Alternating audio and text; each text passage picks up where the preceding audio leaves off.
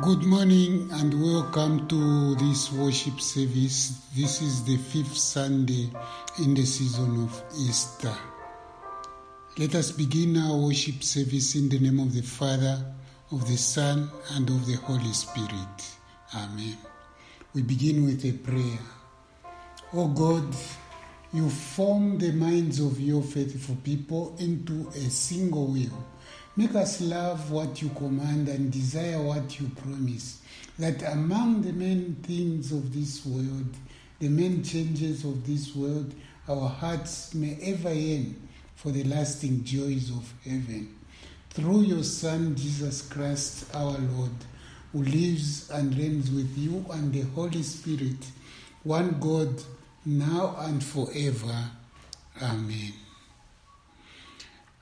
This 5th Sunday of Easter, the text is taken from the Old Testament book of 1 Samuel chapter 20, verses 12 through 17. I read 1 Samuel chapter 20, verse 12. Then Jonathan said to David, "By the Lord, the God of Israel, I will surely sound out my father by this time, the day after tomorrow. If he is favorably disposed toward you, will I not send you a word and let you know? But if my father is inclined to harm you, may the Lord deal with me, be it ever so severely, if I do not let you know and send you away safely. May the Lord be with you as he has been with my father. But show me unfailing kindness like that of the Lord, as long as I live, so that I may not be killed. And do not ever cut off your kindness from my family, not even when the Lord has cut off everyone of David's enemy from the face of the earth." So Jonathan made a covenant with the house of David, saying, "May the Lord call David's enemy to account." And Jonathan had David reaffirm his oath out of love for him, because he loved him as he loved himself. This is the word of God for consideration. Dear friends in Christ Jesus our Lord, this morning on this 5th Sunday of Easter, we are looking at the theme, the gift of a godly friend. The gift of a godly friend. There are so many stories in the world about friendships. You read some in books, magazines, and some of them you watch on movies and television series. You find that some friends are all of different characteristics in some instances, but you find that they are good friends despite their relationship despite their background, despite the way they look differently. Their relationship, their friendship lasts for a long time, even if they seem to be different. Today, in our text, in the Word of God, we take a look at a true story of an unlikely friendship that goes back 3,000 years. It is the story of a prince and his potential rival who became the best of friends. Jonathan was the warrior son of a king. David was a shepherd boy. But after that famous battle between David and Goliath, the king took notice of young David and upgraded his status from armor carrier to an officer in his army, which was a promotion. David and Jonathan met and soon formed a bond of friendship, the kind that would like to have in life, the kind of friendship that is good. But in some ways, young David became a victim of his own success. God blessed everything that David did. So when he went on the military campaigns, he won victory after victory in wars. The more popular David became with the people, however, the more jealous King Saul grew. The people began to sing songs about David. They sang songs about the strength of David and his efforts. King Saul tried to pin him to the wall with a javelin. David ran for his life. Eventually, Saul, the king, sent his army to chase down David and eliminate his young rival. But this time, David had grown, especially close to this unlikely friend, that is Saul's son, who is Jonathan. Our verses for today pick up when David and Jonathan secretly meet without the knowledge of King Saul. David wants to know if he is safe around the king or if he has to continue hiding. So he finds his friend Jonathan, and seeks out the truth. He wanted to know the truth and listen to what Jonathan said in reply to David's question, or in reply to the concern that David had. Verses 12 and 13 of our text said, "Then Jonathan said to David, 'By the Lord, the God of Israel, I will surely sound out my father by this time the day after tomorrow. If he is favorably disposed toward you, will I not send you a word and let you know? But if my father is inclined to harm you, may the Lord deal with me, be it ever so severely, if I do not let you know, and send you away safely. May the Lord be with you as he has been with my father.'" Brothers and sisters, two things that we want to notice about the friendship that Jonathan provides in this text. And the first thing that we want to see is this: Jonathan is more concerned about his friend than he is about himself. He would protect David even if it meant that he loses any chance of ever becoming a king, himself being the son of the king. In other words, Jonathan considers the gifts of a godly friend as something more valuable than an entire kingdom. And the second thing we notice is the motivation for Jonathan's promise. With this solemn word, Jonathan is affirming that his love for David is built upon God's plan, not his own plan. Another way to say it is that the love of this friendship is built on the love of God. And that is what moves Jonathan to care for and protect and also to defend David rather than just selfishly save his own interest or the interest of his father, who is a king. As the words continue, that is the word of our text, we hear how the gift of this godly friendship also allows Jonathan to trust that David will do the right thing too. Listen to what he said from verses 14 to 17.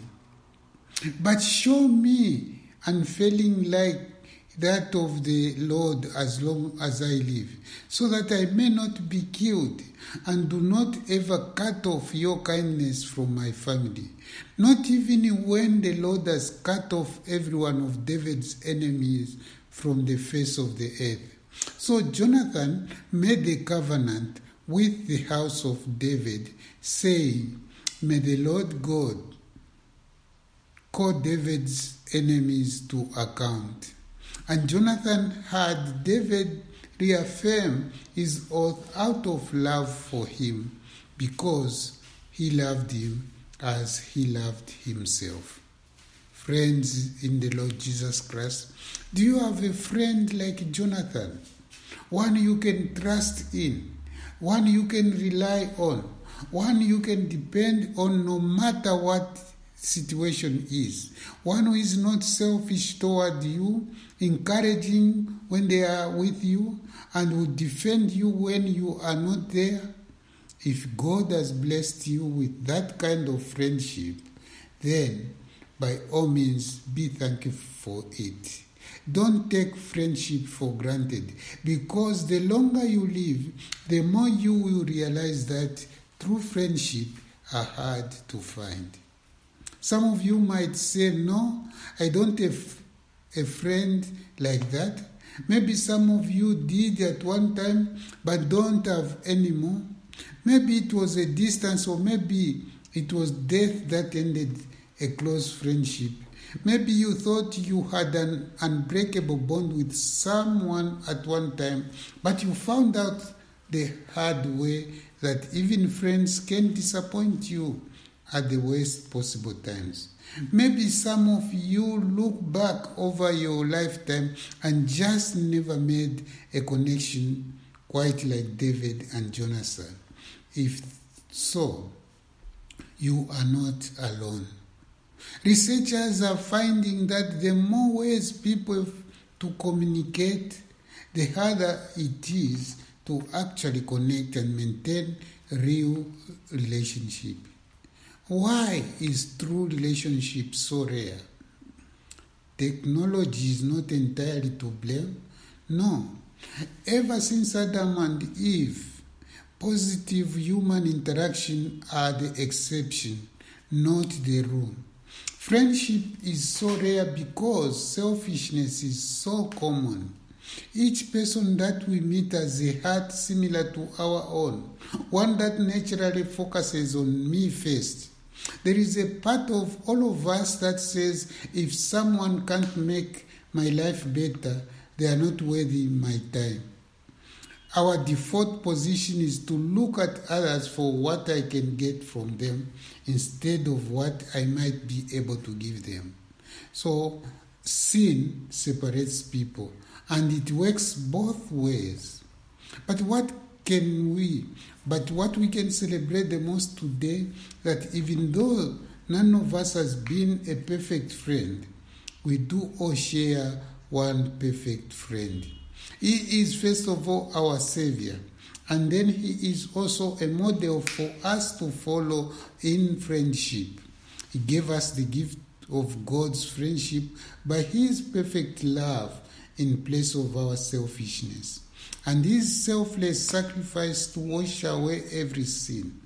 Like Jonathan spoke up in David's defense, Jesus sits at God's right hand, speaking up in your defense, pleading for your forgiveness because of his own cleansing blood.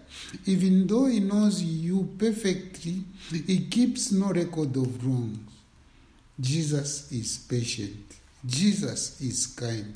Jesus always protects, always perseveres. Jesus and his love never fail. Because of his love, he calls you his friend. And now, he commands you to love one another in the same way, to follow his example so that others may recognize you as his disciple, and through your love, they might know him. A godly friend is a wonderful gift to be thankful for. But today, brothers and sisters, let us all remember that godly friendship is not just something to hope for. It is something for us to give. Because we have a friend in Jesus, we can be a friend like Jonathan, as we put others before ourselves and base every relationship on God's will, not our own. And if we ever lack the motivation to be selfless, to make sacrifices, to serve someone else, we have every reason to be renewed in the love of our perfect Savior and friend. As you reflect the love of Jesus, where will you start? Perhaps the best place to start is right here, where you are, to show a more Christ-like love in the relationship that you already have. Your friends, your family members, and also your schoolmate, the people you run into on a regular basis. We all know that they are not always lovable, but neither were you and I. And Jesus loved us anyway, with the full extent of his love. Friends, make it your goal to be patient and kind, forgiving and unselfish in your daily interaction, not because it comes naturally, but because you know the supernatural love that Jesus showed you when he laid down his life for his friends.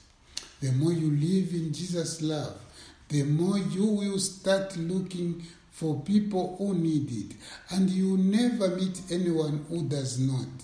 Once more, today is a day to celebrate godly friendship, not just in the ones we have, but in all the ways we can reach out with God's love to others. May God keep us close to him. May he keep us closer to him, that we might be always encouraged to love, because he first loved us. In the name of Jesus Christ our Savior. Amen. Let us pray. God, our Heavenly Father, you are the God of love. You loved us even when we were sinners. You sent Jesus Christ to be our Savior. Jesus Christ who became our friend and who died for us because of his love for all of us. May you continue to build us all. May you continue to build our friendship, our relationship in this world, so that we also may build others, encourage others, bring others into your kingdom. Lord, be with us all, even as we end this service. In the name of our Savior Jesus Christ we pray. Amen. Brothers and sisters, go in peace. Live in harmony with one another. The Lord bless you. The Lord keep you. The Lord make his face shine on you and be gracious to you always. In the name of our Savior. Amen.